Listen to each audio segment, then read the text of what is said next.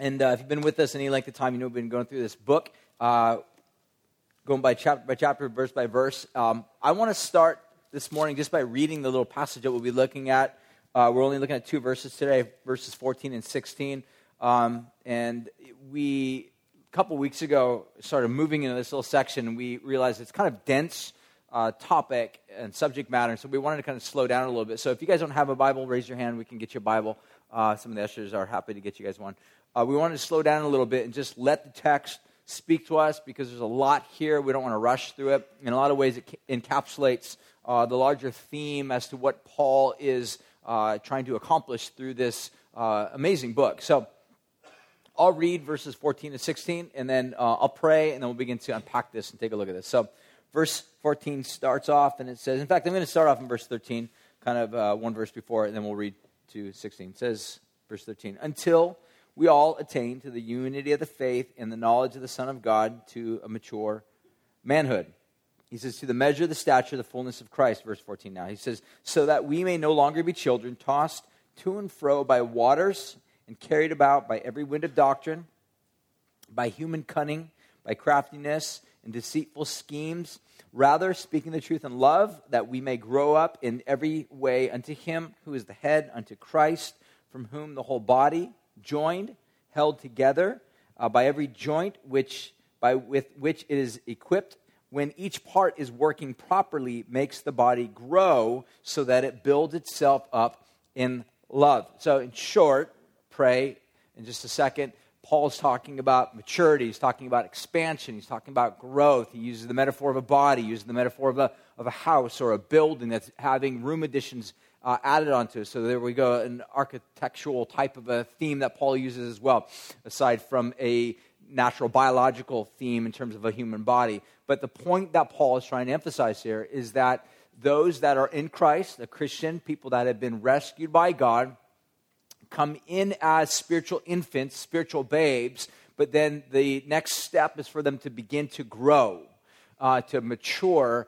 to begin to build out, grow up into what he describes as a mature manhood. So we'll take a look at what that maturity looks like in just a moment. So I'll pray, and then we'll begin to take a look at the passage.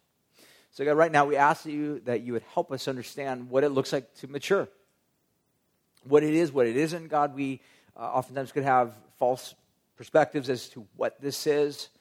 So we ask God right now that you'd help us to understand what it looks like, that we would grow, that we wouldn't miss really what you desire to do in us and through us as a community of people that have been rescued in this world. So help us. Give us ears to hear. Give us eyes to see, God. Give us hearts that are quick and willing to want to receive and repent and do that hard work of repenting, God, so that we would lay hold of that which is life-giving, that which leads to Jesus, that which is Christ, that which is healing and redemptive. So God, we pray and ask all these things in Jesus' name. Amen. So I want to start with the first slide. A lot of this is kind of homework that we've been looking at over the past several weeks of reiterating this. But again, I want to emphasize this because I think the more I look at this great book, the more I realize I think this is really the heartbeat behind what Paul is talking about. So we can read a handful of verses and kind of fine-tune some of these things that we're looking at. But like we've been saying over the past several weeks, we don't want to miss the larger theme that's at work or that's at play within the whole framework of what Paul's talking about. So chapters 1 through 3, we've been talking about and saying that really the first several chapters have to do with the actions of a healing God. And what this implies is that this universe, as well as individuals, are broken. So this implies certain elements. It implies the fact that we are broken people. And we live within a broken world. And that there's at least 3 different ways in which our brokenness permeates all things. We're broken as individuals, meaning our relationships with others on a horizontal level are broken. That's one of the reasons why we envy other people. We may be jealous, or we may struggle with hatred, or we carry certain forms of offense, or we find ourselves being easily frustrated with other people, or we are very impatient. You can't be impatient on the sideline or alienated. Impatience only works by the nature of it with another person. You're like, oh, how does that work? You have to have at least 2 people together to prove that you're an impatient person, right? And so impatience is with, by nature, other people. But the reality is, all it always shows is that we are broken individuals with other broken people. We're broken within our own selves as human individuals. As I already kind of prayed for even the fathers, we realize a lot of us as dads, we haven't met the mark of what it looks like to be a really good father. Some of us may look at our lives and think, as a human being, you're not the type of person that you want to be, or maybe you're short-tempered, or maybe you've got issues in your life that you are ashamed of, or things that you've done in the past that you wish weren't that way. Or here's the thing that I've learned as a follower of Jesus over the past 20-some years growing. The older I get, the more I realize that the things that really trouble me are not always the big things, like when I first became a Christian, where maybe when I was a brand new Christian, there were certain habits where I felt like God was calling me to lay aside. I was, trying to overcome those things. Drinking, getting drunk, doing drugs, all those other types of things, that could be biggies. But the older that I get in my walk with Jesus, the more frustrating I can get with myself, over little things like being impatient. Maybe you were like, why was he talking so much about impatience? Because that's me. I can identify impatient people because that is what I am most well at seeing in my own self. That these are the things that I can look at myself and realize my impatience with other people, with my family in particular, could actually cause great damage to their hearts, to their souls. It ruins, it breaks fragile relationships. And I can get really frustrated with that. So the reality is, not only are we broken individuals on a relational level with other people, we're broken as human beings in our own selves, not being the people that we want to be, not living the way that we really want to live, but we're also ultimately broken in relation with God. That, in other words, rather than loving God, giving God credit, giving God honor, worship, praise, of which God is worthy, we oftentimes omit worshiping God. So here's what I mean on a very natural, simplistic level. All of us as human beings are always prone to praise that which we love most. It's just how we are wired. It's one of the reasons why, if you eat a really good meal, you annoy the rest of us on Facebook by posting photos of the food that you just ate, because you're praising it. Or if you see a sunset or a sunrise that was absolutely spectacular, you want the rest of the world to see that. And some of us that actually have a taste for sunsets and sunrises, and we see those things, we want to enter into that praise with you, and we might comment, say, I saw that last night, that was amazing, or we like it because we particularly like it. We're entering into the praise with you over the fact of that beautiful sunrise, sunset. Or if you have a child, you want to post pictures, and there's a level or balance to some degree. Like some people kind of put up with little kid pics. They're like, oh, that's a really cute one. But then when it gets excessive, the rest of everybody else is like, why do they constantly keep posting pictures of their kids? Because we naturally want to affirm and exalt that which brings us great delight and great glory, great happiness. Does that make sense? You guys following? And the reality is, when it comes to God, God also, the reason why we naturally enter into praise and exaltation and glorying that which brings us great delight, it's just a natural thing to do. And so therefore, oftentimes when God, the ultimate source of goodness, isn't entered into praise and worshiped and honored and thanked, that is a fail. It's a fail.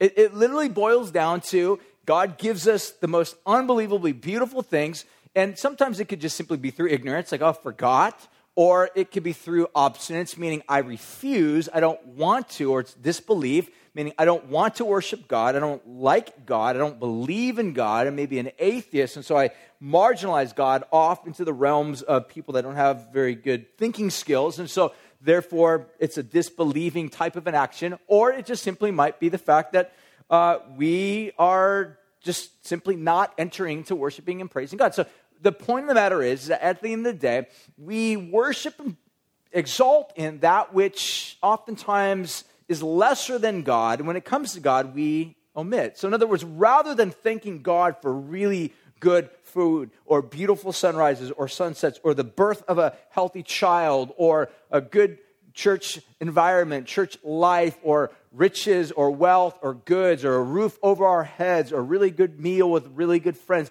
all of these things, oftentimes we forget those things. And the reality is all those things come from God. And so there's a brokenness within ourselves. There's a brokenness amongst ourselves as human beings, and then there's a brokenness between us and God. And so God says, I'm going to heal that. I'm going to come into this world that is broken on every single level. I'm going to make right that which is broken. I will heal that. So we see chapters 1 through 3, all these statements that Paul is talking about, saying that God is going to heal. God has healed. God has entered into his own story. It's as if the author of the story enters into the story as the main leading role to take upon himself the pain, the suffering, the hurt, the oppression, the brokenness, the disjointedness, the chaos into himself, onto himself, in order to bring about healing to those that have been contributors to the brokenness. Some of you are wondering, who is that? That is you. It's all of us. We are the contributors to that brokenness. And chapters 1 through 3 is that this is the actions of this healing God, that God has drawn us who were at enmity, those of us who have not been in sync, in harmony with this God who created us. He says that he will bring healing to us. Chapters 4 through 6 actually describe the actions of a healing community. So this community, this group of people, whoever it is, those who have been rescued, those who have trusted in, placed confidence in the actions of this healing God, form now a community. This community is called, by Paul, the church. It's all the church basically means. The church is a community of healed people. Doesn't mean they're perfect, because we'll take a look at it in just a moment, that we are brought into this community as spiritual infants. Spiritual infants, therefore, need to grow. So that should mean, it does mean, that any church you go to, any gathering of saints you go to, any gathering of healed people will be a community of people that are still in various stages of spiritual maturity, which means they may still bring offense and still bring poopy diapers and still bring spiritual stinkiness to various areas of spiritual brokenness into that community. And they're still in that process of working through. Paul would describe that as maturing, growing forth into maturing as a whole person in Christ. This is what God's up to. And ultimately, this is where he's going. So the implication of these actions of a healing God is that we need to be healed. We are broken. We are living amongst broken relationships. We are living within a broken world, and that God intervenes. God comes in and brings healing. And then this community, from this community, becomes a launching pad, whereby healing then goes forth into the rest of this world. Because, if you haven't noticed, Jesus is not here physically. Where is Jesus physically? It's a theological question. Where is Jesus right now, physically? Heaven. Right, he's with God. Where is that? I have no idea. Yeah, but the reality, we'll look at it more in just a moment, that right now Jesus is with God in a physical body. We'll unpack that more in just a moment, why that's significant. But the reality is, Jesus says, I'm going to go away, but as I go away, I will give my spirit, my presence, the breath of God will be upon you to then go into this world and to do Jesus stuff. What's Jesus stuff? Healing, praying for the sick, laying hands on those that are wounded, giving a cup of cold water to those that are really thirsty, visiting prisoners that are in prison, people, in other words, that are forsaken, forgotten, marginalized, cast off to the margins of society, kicked to the curb. Jesus says, as you do it to the least of those, you're actually doing it to me. You are doing what I, in my body, in Palestine, in Jerusalem, in Judea, throughout that area, what I did to the world, you will continue to do that to the world. In other words, to put it this way, chapters 4 through 6 is the actions of a healing community.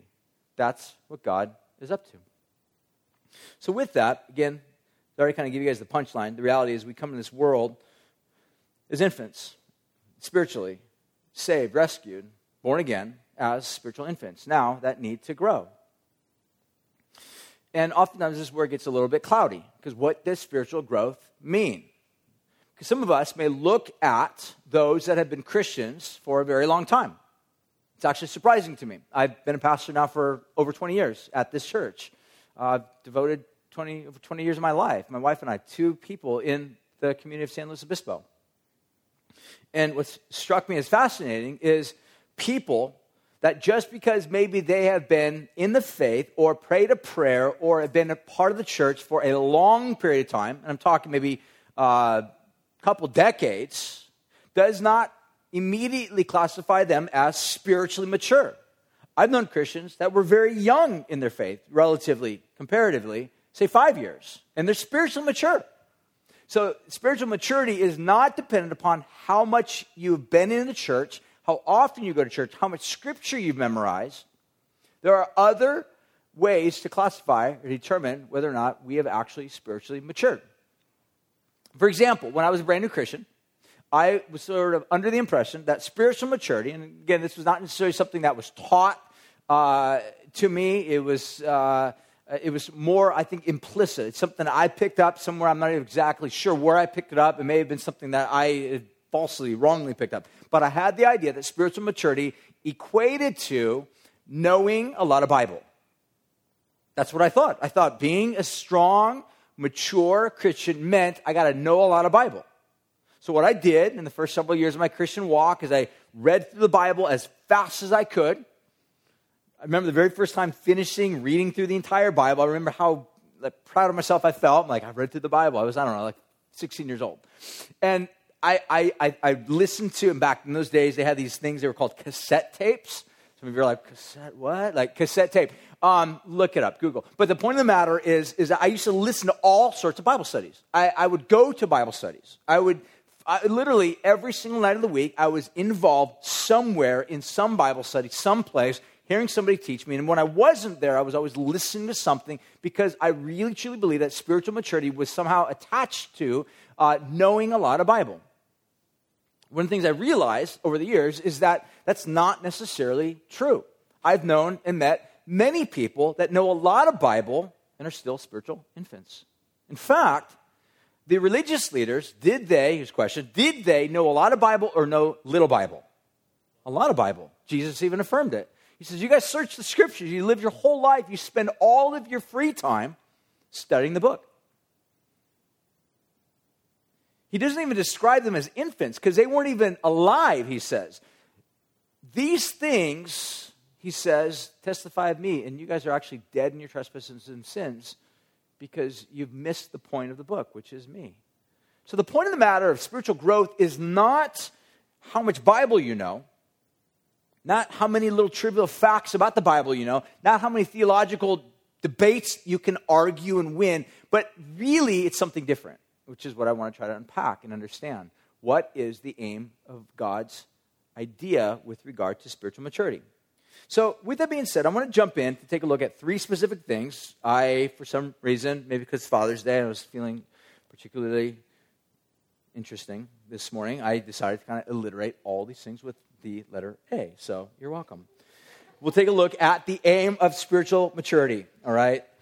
Secondly, we'll take a look at the attitude of spiritual maturity. Thirdly, we'll take a look at the atmosphere of spiritual maturity. So first of all, the aim of spiritual maturity. This is kind of a purpose statement. What is God up to? Where's God going with spiritual maturity? Then think about it this way. If you had a bone that was out of joint, let's say you had this unbelievably throbbing pain in your arm. I remember several years ago, I had this unbelievable throbbing pain in my arm. And I come to realize is because I hadn't thrown a ball for a long time, and then I played, I think I played softball, and I was throwing the ball really hard and far, and the rest of the afternoon, my arm was literally throbbing. And I come to find out later that actually my arm was out of socket. And it needed to be actually put back into socket. And if you've ever had that happen, how many of you have ever had that happen? Any part of your body out of socket. All right, both of you. Thanks for helping me. But the point of the matter is, it's extremely painful. The thing is that if you need to get it put back in the socket, you can either go to the ER or go to a doctor, and he will somehow, through some action, kind of like push it back in, and it's extremely painful, that process. Or you can go to some guy who has no clue what he's doing, and he'll try to kind of push it back in. Now, the reality is, if you go to somebody who has no idea what and how to actually get that bone back into socket, or maybe I guess you can watch a YouTube video and figure it out yourself. But the point of the matter is that you want to go to somebody that knows what wholeness looks like, knows what it looks like for a bone to be put back into socket. Or, if you go to them, they actually may bring more damage to it. But if you go to a specialist, someone who knows not only what it looks like for a bone to be in its proper socket and how to get a bone back into its proper socket, then there's wholeness that comes as a result of that. God says, I have a plan, a goal, an aim, a purpose for wholeness for this broken creation, for broken image bearers, for this cosmos. My aim is Christ-focused. There's a goal. God's aim, God's goal is not to just simply have a bunch of image bearers memorize scriptures. Now, again, the idea behind memorizing scripture and reading the Bible, all of that is important, all that is good, but the aim and the goal of maturing as a Christian is not just so that you would have a really fine-tuned, quiet time, not so that you would have a lot of journal entries in your journal by the time you die, not so that you would necessarily know a lot of Bible, but so that something else would take place in your life. And here's what Paul, I think, is going to unpack for us. There's 3 verses. Chapter 1 we'll take a look at, chapter 2, and then chapter 4 will end. So here's a couple quick verses we'll run through very fast. First of all, Ephesians chapter 1, verse 7, Paul says is, in him, Jesus, we have redemption through his blood, the forgiveness of our trespasses, according to the riches of his grace, which he lavished upon us, according to his purpose, which he set forth in Christ, as a plan for the fullness of time to unite all things in him, things in heaven, things on earth. Did you catch that, verse 10? That God has a plan. His plan is that in the fullness of time, that he's going to unite all things in heaven and on earth. That all things, that which is out of sync, out of joint. In other words, the idea is that right now, creation is nothing more than one big, out of joint system. That's the pain we suffer under. That's the pain you suffer under in your life. That's the pain that we as a community of people are figuring out. It's why we see things like that, what happened down in Isla Vista. Somebody was throbbing with pain and didn't know how to deal with that throbbing pain in a way that brought wholeness. Instead, they brought that pain into a whole community of people that's now throbbing with pain. That's the world we live in. And God says, I have a plan to set this world, which is pain-ridden, pain-stricken, to right. That I will unite all things in heaven and all things on earth. And this is sort of a euphemism. It's a way of describing that heaven is the perfect zone where God lives. It's God's kingdom, God's zone, God's realm. It's where God is. Earth is what God created to reflect God's beauty. And God created image bearers, human beings, so that we would image and bring forth, shine forth the glory, the goodness of God in this world. And so God, when he created Adam and Eve and the host of people following Adam and Eve, rather than imaging and loving and serving God and giving thanks to God and all those things that we talked about earlier, rather than giving praise, love, and honor back to God, man turned in on himself and basically began to turn away from God, began to govern his own life, which ultimately led to a compound of more brokenness in this world. And God says, I have a plan to set things right. And the way this will happen is heaven and earth will be united. Here's another way to think about the world in which we live in. Right now, heaven and earth are actually divided. Earth, man's zone, human beings' zone, where we live, is not collectively, democratically in favor of letting God rule in our earth zone. Would you agree with that? Right? You guys, absolutely certain. You guys all agree with that? Okay, good. Because earth is broken. It's very broken. Lots of brokenness. And the reason why is because God created things to be perfect, but right now, it's a way of basically saying earth is like a cog that is disrupted. It's not working properly with heaven. Right now, heaven and earth are divided because what God's doing.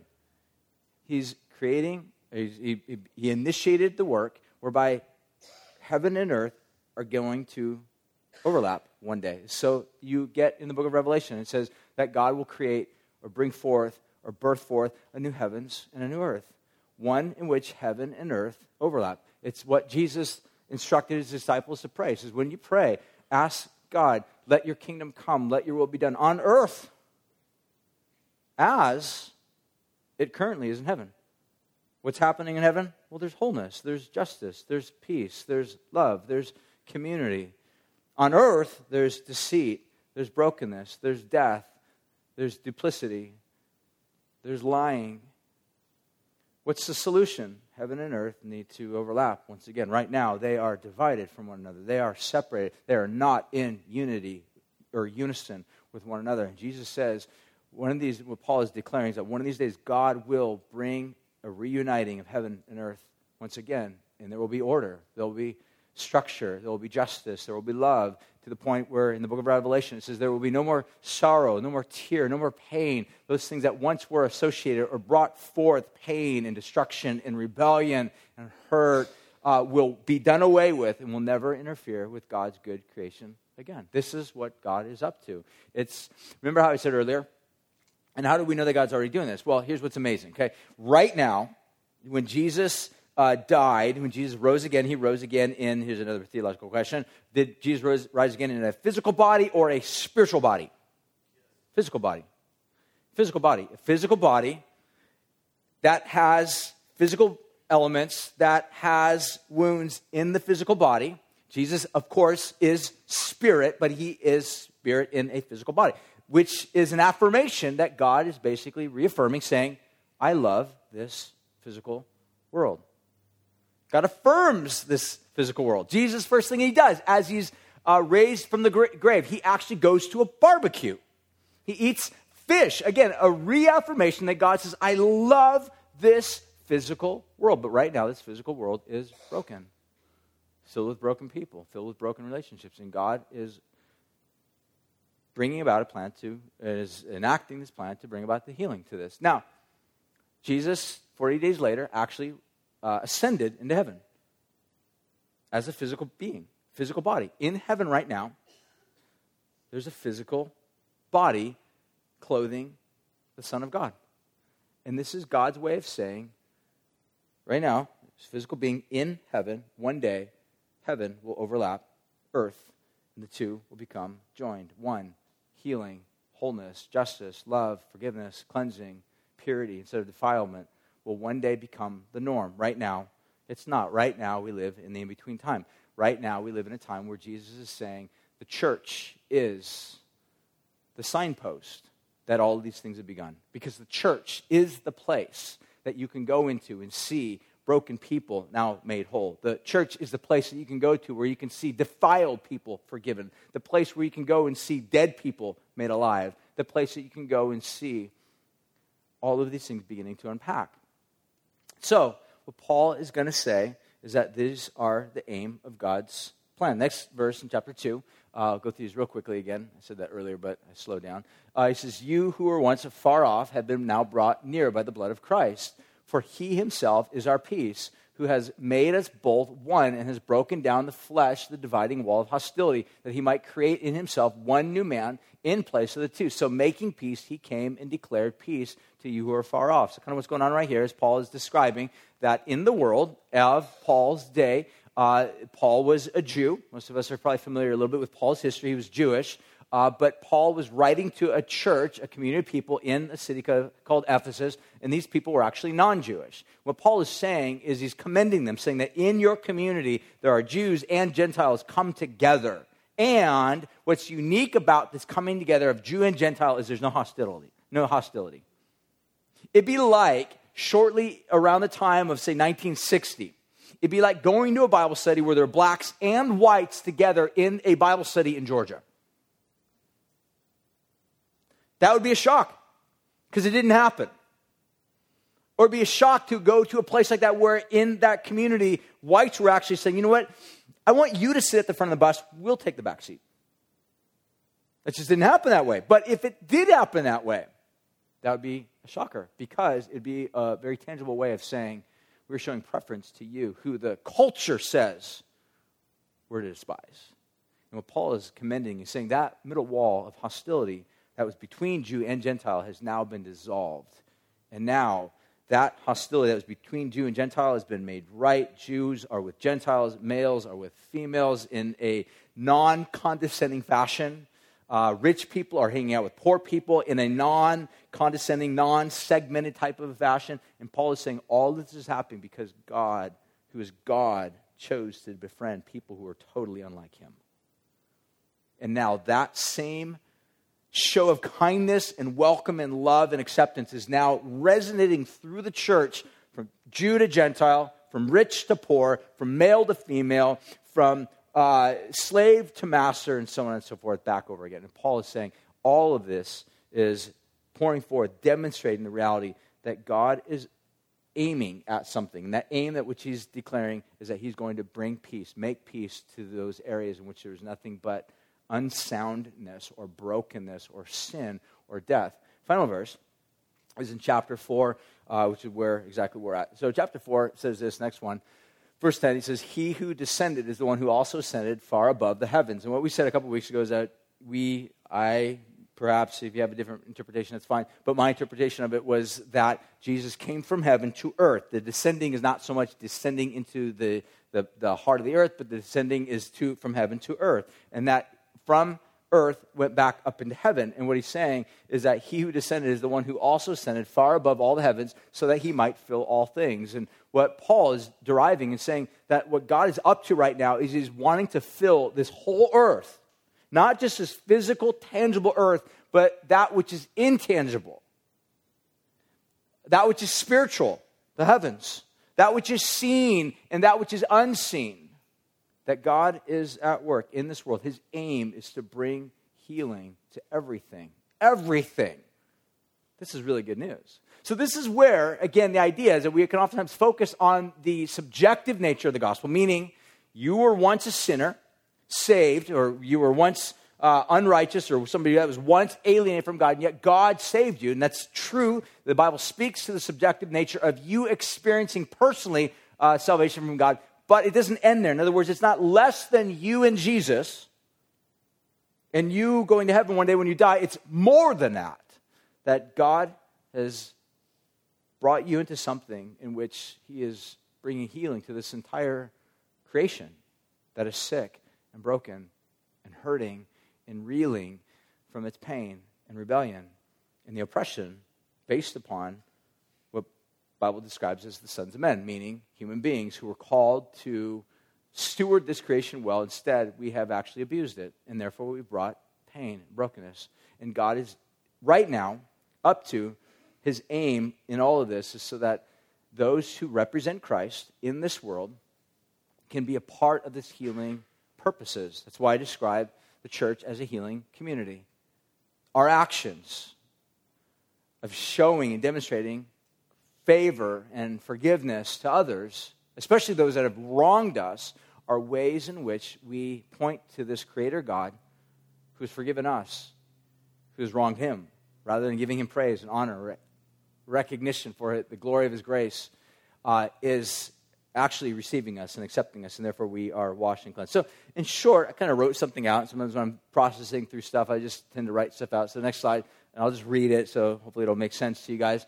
It's very wordy, because sometimes that's the way I just write stuff out. It's very wordy, so apologize if it's too wordy for you, but this is what I wrote. Anyways, I wrote this. It said, the movement that was initiated and led by Jesus is one of welcome instead of alienation, forgiveness instead of nurturing grudges, building up instead of destroying, healing instead of wounding, protecting instead of exploiting, generosity instead of anxious accumulation. And therefore, his followers are called and equipped to embody these actions, which were graciously shown to them to the church. So again, this kind of looks at the three spheres in which now the church, you as an individual that has been shown forgiveness instead of God holding a grudge against you, that has been shown healing instead of God wounding you further, that this church is now part of this community that then shows this type of actions to the church, to the immediate body, but then not ending there, because then it goes to the neighborhood.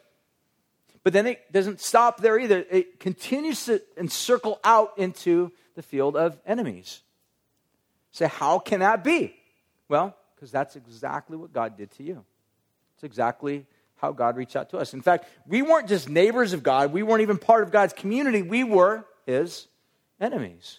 And yet God showed us welcome instead of alienation, forgiveness instead of nursing grudges over us, building for us instead of destroying us, healing, protecting, and extravagant generosity God has shown to us in all these areas. So the second thing we begin to take a look at is not just simply the aim of spiritual maturity, but the attitude of spiritual maturity. The attitude of spiritual maturity. So there's basically two ways to kind of identify this. The first is the negative, and Paul actually puts this or spins this within a negative in verse 14. I'll read it. And there's three specific things that he describes. First of which is Paul says that we are not to be children. So take a look at verse 14. He says, so that we may no longer be children. So the idea is that we would not be infants. The concept is being immature. The whole point that Paul is saying is that if this is God's aim to bring about healing to all things, and God has actually elected or called the church to live out this vocation of healing in this world, then in order for us to be what God intends for us to be, we've got to go and undertake this process of maturing. And that is a lifelong process. That's challenging. It's hard for us. And the reality is that involves really no longer being children. So there is a time when, like a real biological child, when they're born, little children, one of the features that is characteristic of a little child is they are really actually self-focused. This is not necessarily that they are by intent want to be self-focused, but they just are. They need mom to help them. They need mom to feed them. They need dad to change their diaper. They need all sorts of other things. They need food. And so they're never, one of the things that's characteristic of a child is that a child is never ever asking, how are you doing? Like a child never looks up to the mom while it's getting diaper change or it's feeding, like, Mom, how are you doing? It must be really stressful for you, constantly staking like every 2 hours, feeding me, changing my diapers. That was a nasty one yesterday. And yet you love me. How are you doing? Did you ever get a break, Mom? You seem to never take a break. A child never asks that question. It's because they're just by nature self-focused. And Paul is saying spiritual people are the same way. They're just focused on themselves. Now, again, there's nothing wrong with that if you're a brand new Christian. You need nurturing. You need helping. You need to be cared for so that you grow. But if you're 10 years old, 20 years old in the Lord, and you're still focused on yourself, how come church isn't doing this for me? How come they are not helping me out? How come they're not taking care of me for this? Then what Paul would say, you are actually showing traits that you are a spiritual infant. And Paul would say, it's time for you to really understand the gospel and begin to grow up into full maturity. Second thing is unstable.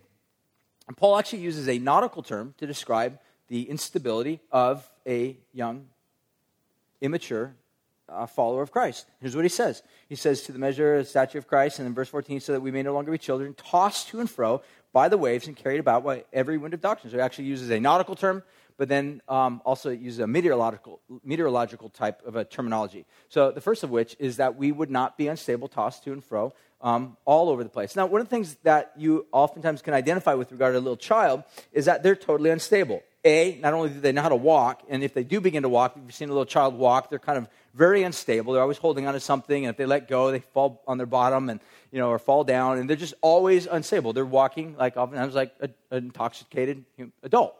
They don't have a lot of balance. They're very disoriented, and it doesn't take that much to like make them fall down. You can just like go like this. You don't even have to touch them. And they're just like, oh, and they fall on their bottom. And the reality is that they're just unstable. They're very disoriented children. And the idea here is that Paul is saying that like an unstable child, very easily tossed to and fro by every wind of doctrine, meaning there's not a lot of stability within their life. They're very easily swayed, and they're always up and down, based upon whatever types of circumstances, whether or not the church service particularly struck their emotions. If you're the type of person that's always just simply looking for an experience, and your spiritual walk is dependent upon, what type of experience you have, you are actually showing indication of the fact that you're perhaps still in a spiritual immature state. You are dependent upon certain experiences in order to affirm your self-worth or your value before God. Whereas one that begins to grow and begins to mature, they begin to become comfortable in the fact that that's my dad. My dad loves me. I don't need to realize like my dad hates me because I forgot to take out the trash. My dad still loves me, even though I failed. That there's a stability about a person's life. That we're not tossed to and fro. And then the final thing, so that is the idea of gullibility. Verse 14, the last part of verse 14, it goes on, it says this. He says, by human cunning, by craftiness of deceitful schemes. And this is the picture of somebody actually like playing a card game or the idea of some sort of a game and trying to pull the wool over somebody's eyes so that they don't swallow false or bad teaching that is not consistent with the nature of the gospel. And so really what Paul is saying is that like a child who literally, if you've ever been around a little child or people that have little children, you know that parents, good parents, or even good supervisors are always going around the room, sweeping up, picking up little particles of dirt or dust or little pennies or little tiny Legos. You know, they got the big Legos and they got the small Legos. If you're a good parent, you realize you're not going to give your kid a little Lego because you know the kids immediately hand, Lego, mouth. That's the combination of death right there. Like you don't want a child to just be around things that are small because they will always eat it. They can't discern the difference between a Cheerio and a tiny, yellow Lego. They don't know the difference. To them, it's all the same. It just simply goes in the mouth. And if they eat the wrong thing, they can become very sick or perhaps even choke and die. And what Paul is saying is that immature, young, childlike followers of Jesus oftentimes are those that don't know how to discern between good gospel teaching, just simply dumb gospel teaching that is inaccurate or not consistent, and bad gospel teaching that is actually in another gospel. They don't know how to discern that. Oftentimes, a young believer in Christ can just be like, oh, look, it's Christian. Oh, it's on Christian television. It's all good. Oh, look, that guy has a very large hairdo. He must be a Christian, and he must be really good. And the reality is that some Christians who don't know how to discern because they're still trying to figure out the difference between what's good, what's acceptable, what's edible, what should be avoided, they don't know how to discern. They just eat it all. And Paul is saying part of spiritual maturity is growing and understanding how to discern, knowing God's word, knowing how to apply, knowing how to identify error, knowing how to identify the various types of error. Because you know that really, in reality, not all error is the exact same type of error. There's some error that's actually so deadly, so lethal that can actually destroy you. So, for example, if you think that God loves you based upon your performance, that is another gospel. It's a gospel that basically says, I am accepted by good performance. It's another gospel. You will put yourself under a path of oppression that will crush and destroy your soul. But there are other forms of error in which, say, for example, when's the end times going to happen? When's the rapture going to unfold? How is it going to unfold? Some would say one way, some would say another way. Somebody's got to be wrong. Look, at the end of the day, there's all sorts of different types of ways of trying to understand the end times. Somebody in that whole discussion is not right. There are those that think the discussion about the end times is so essential, so important, that they will actually divide Bible studies, divide between churches, blog nasty blogs about people, alienate, write off other Christians because they have a difference of opinion. That is an inability to discern between different types of teachings. But Paul is saying is that a young believer in Christ, an immature believer in Christ that really needs to grow up in their faith in Christ is one that just has no discernment. They're tossed to and fro, bouncing all over the place. So put this into sort of a positive spin. We can say it like this, that true spiritual maturity looks like someone that's other-centered. I mean, you can be going through really challenging situations, and yet even in the midst of the challenging situations, that you are still looking out for others. How are you doing? I know my life's horrible. My life's challenging. It's destroying by X, Y, and Z. But how are you doing? I pray for you. It's other-centered. Another way of looking at it is they're stable. They can handle with maturity when things don't go their way. It's not like a child. When a child doesn't get things for their way, they throw a tantrum. The opposite of that is when things don't go your way. How do you react when God says to your prayer, no, I'm not going to give you that job.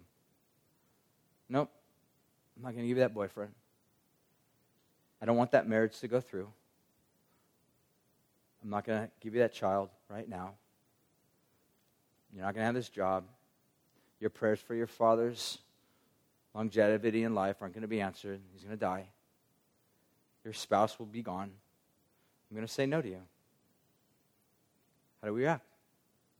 If we throw a tantrum, angry, it could be indicative of the fact that we are still in a place of maturity. And Paul is saying, I want you to grow into a place of stability, into a place where you're able to understand that we have a Father. That Father truly loves us. He has a purpose, not only for you, but he has a purpose for this world that's cosmic. It's big. It's massive. It is not about you. It involves you. But it's about his ultimate purposes in this world that are big and great and sweeping and beautiful. And then finally, there's a sense of being discerning, meaning you know the Scripture. And not just simply know the Scripture, you know the heart of God. It's not just you simply memorizing verses and being able to quote them verbatim so that you can win some argument or being able to shut someone down in the middle of a dinner, at Thanksgiving, someone, says something awkward, and you're just like, I'm going to shut them down by the verse and Bible knowledge and theology that I know, and then you say your little thing, and all of a sudden there's that awkward silence of like, oh, that was weird. Mr. Christian here just made all of us feel like a bunch of idiots. Like that is misusing Bible, by the way. To win your argument, not to make much of Jesus.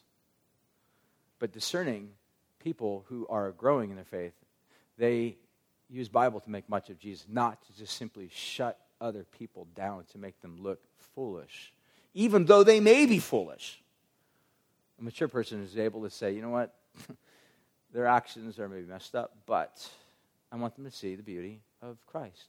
And so part of that spiritual maturity involves being others-focused, stable, and then discerning. And finally, I want to finish with this. What is the atmosphere of spiritual maturity? Well, Paul says basically two things. One, last slide, is that we're to speak the truth in love, and then finally we're to do this together in community. So the first thing, speak the truth in love, is he just simply says speaking the truth in love. This is a challenging statement to follow, to embody, because most of us, I think if we're honest with ourselves, we can say, I can speak truth with no love. Have you ever met those Christians? They're really good at just simply telling you what's up, right? They know theology, they know Scripture, they're the type of person. And that was me, to be honest with you. That was me for a very long time in my Christian walk. Like, remember all that Bible knowledge I told you I invested myself in? Well, all that Bible knowledge made its way out where I was the guy that would always win the arguments. In fact, I was the guy that was kind of like equivalent to sort of a Christian version of a pit bull, where I would look for people that were like squandering in their faith or, kind of wavering or, unstable. And I'd be like, I'm going to go after them and let them know that they're messed up and they're bound for destruction. And I would speak the truth, but not in love. Or some of us may more gravitate towards associate with the idea of speaking love, but withholding truth. Because if we tell the truth, then we might look bad or we might make them angry with me, and I don't want to fall out of sorts or fall out of favor with them. So therefore, I'll be really kind and very nice, and I won't speak truth to them because it might offend them, and then they might hate me. And their opinion about me means everything to me, and I don't want to lose their opinion about me, or cause it to be made messed up. So I will speak lovingly, but not truthfully. Others will say, I will speak truthfully, but not loving. Warren Wiersbe, a pastor, we'll come back to this slide in just a second here. Next slide, said this, actually a really great quote. He says this, truth without love is brutality, and love without truth is hypocrisy. Both need to happen. Both need to happen. So back to the last slide, and I'll wrap it up, or the slide that we just looked at. He finishes with this little section. So I want you to read this last verse, verse 16. He says this, from whom the whole body, joined together, held together by every joint with which it is equipped, when each part is working properly, makes the body grow so that it builds itself up in love. Again, there's that emphasis upon love. And the whole idea is, how can this happen? I realize we live in a culture, in a lot of ways, that really emphasizes and tries to fan and inflame our own sense of independence, in which you can do this on your own. All you need is just Jesus. You don't need a church. You don't need a community. And oftentimes we sort of look at the church as the place where we can go periodically, a couple times a month, and really sort of pick and choose, sort of like a buffet line. We'll kind of take some of the food that we really want and omit some of the food that we don't really want. And we'll just kind of nitpick over that and then take the morsels in which we find particularly appetizing and leave the rest. But the reality is we rarely find ourselves engaging with others, really working in relationship with other people, working through offenses that oftentimes arise because we never actually get into periods of offense or challenge or struggle or difficulty because we're never really truly being vulnerable with other people. And the reason why we're not being vulnerable with other people is because we're afraid that somehow either we're going to let someone down, they're going to be disappointed in us, or they will let us down and we'll feel betrayed. But you hear what Paul's saying? You cannot grow spiritually off in the margins. You can't. I'll restate that. You cannot grow as a Christian into this full stature that Jesus is saying. In other words, this healing, this cosmic healing that God is bringing into this world will It'll miss you. It'll pass you up. If you try to marginalize yourself, you're basically saying, I don't want any of it. I want it for me, but I don't want to pass it on to those others around me. Or if you choose to pass it on to others, you selectively choose who you pass it on to. And you never really fully enter into the full orbed healing that God wants to bring about.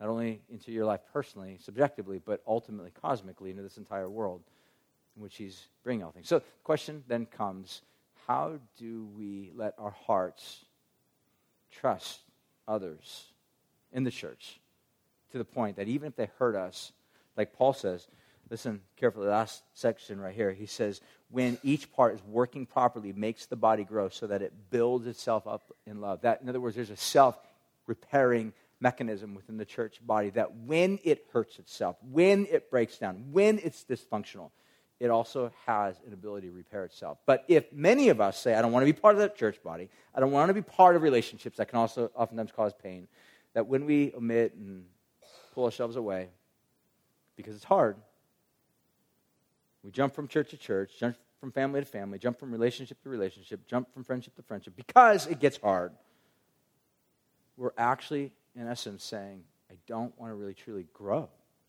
In other words, you may or may not even be cognitively saying that, but that is the reality. You will stunt your spiritual growth. Because at the end of the day, what we have in Christianity is we have a God who comes to us and doesn't just speak truth to us unlovingly, and doesn't just speak nice, loving things, omitting the truth. He comes to us in truth and love, and that's exactly what the cross is. The cross is the greatest fusion of truth and love come together. It's on the cross. If you understand the cross is basically saying, like what Tim Keller says, I'm going to botch exactly how he says it, but he says it to some degree like this, that really what the cross shows is that you are far more messed up, dysfunctional, broken, sinful than you have ever even paused to imagine how messed up you are. That's offensive to us. We never like to be told how jacked up we are.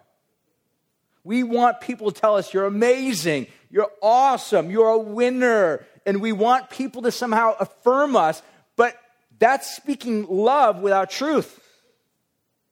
But he goes on to say, not only are you more messed up, more sinful, more dysfunctional than you can ever even imagine, but simultaneously the cross shows us another thing that rounds it off, that you are more loved than you can ever even imagine. Because the cross shows us that not only is God sitting there pointing the finger at us saying that you are broken, you are messed up, you're dysfunctional, you are separated, you're isolated, you are ruined, yet I will do something about that dysfunctionality, that ruin, that brokenness, that destruction by coming into your world and being crushed for you, being bruised for you, being oppressed with the oppression which you've been oppressed with, so that you then can be given life in exchange.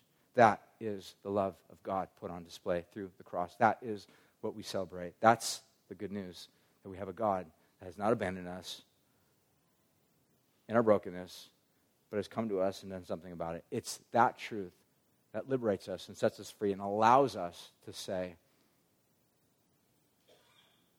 God changed me. I'm going to have the worship team come on up, and as they're coming up, I want to read just a great little quote by John Newton. Most of you guys know who John Newton is. He wrote that great song, Amazing Grace. But some of you may or may not know that he actually was an entrepreneur, and what he became really rich in and very successful in was the slave trade.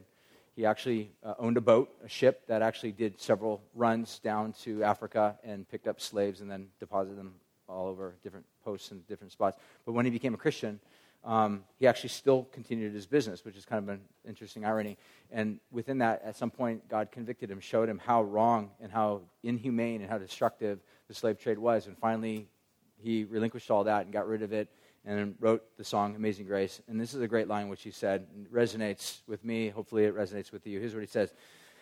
Though I am not what I ought to be, nor what I wish to be, nor what I hope to be, I can truly say that I'm not what I once was, a slave to sin and Satan. That is the reality of where all of us are at. Some of us have various stages in our growth with Jesus, in our maturity process.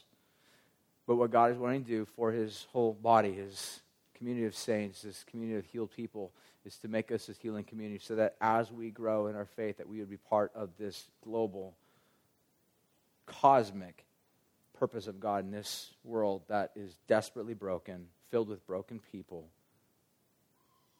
To do that, God has given you a new identity. You are not identified as a defiled, sinful person anymore. You are a child of God if by faith you've trusted Christ. This is why, and this is what God invites us into. So let's all stand. Let's sing.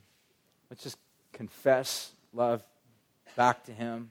There's communion in the back for you guys to remember. We partake of the broken bread. It's a way of reminding us of the fact that Jesus was broken so that you and I who are broken, we are broken people. We live in broken relationships. We've had a broken relationship with us and God. That Jesus was broken so that we who are broken can be made whole. We have some people off to the side that would love to pray for you. We say this every week, but we really, truly want you to get the reality of this is that we gather here not just as a bunch of people to sing songs and listen to a message and somehow pump ourselves up, but we gather with the belief and the trust that God is here. God really, truly wants to change people's lives and set you free. And if you're sick with certain sicknesses and diseases, God, we never know. God can heal. God may want to heal you. With broken relationships, God wants to heal. He wants to breathe life into those things. We serve a life-giving God. Let's turn our hearts to Him. That requires us doing what's called confessing our sin, repenting, turning from things, turning from bad beliefs about God to beliefs that are healing, transformative, and changing.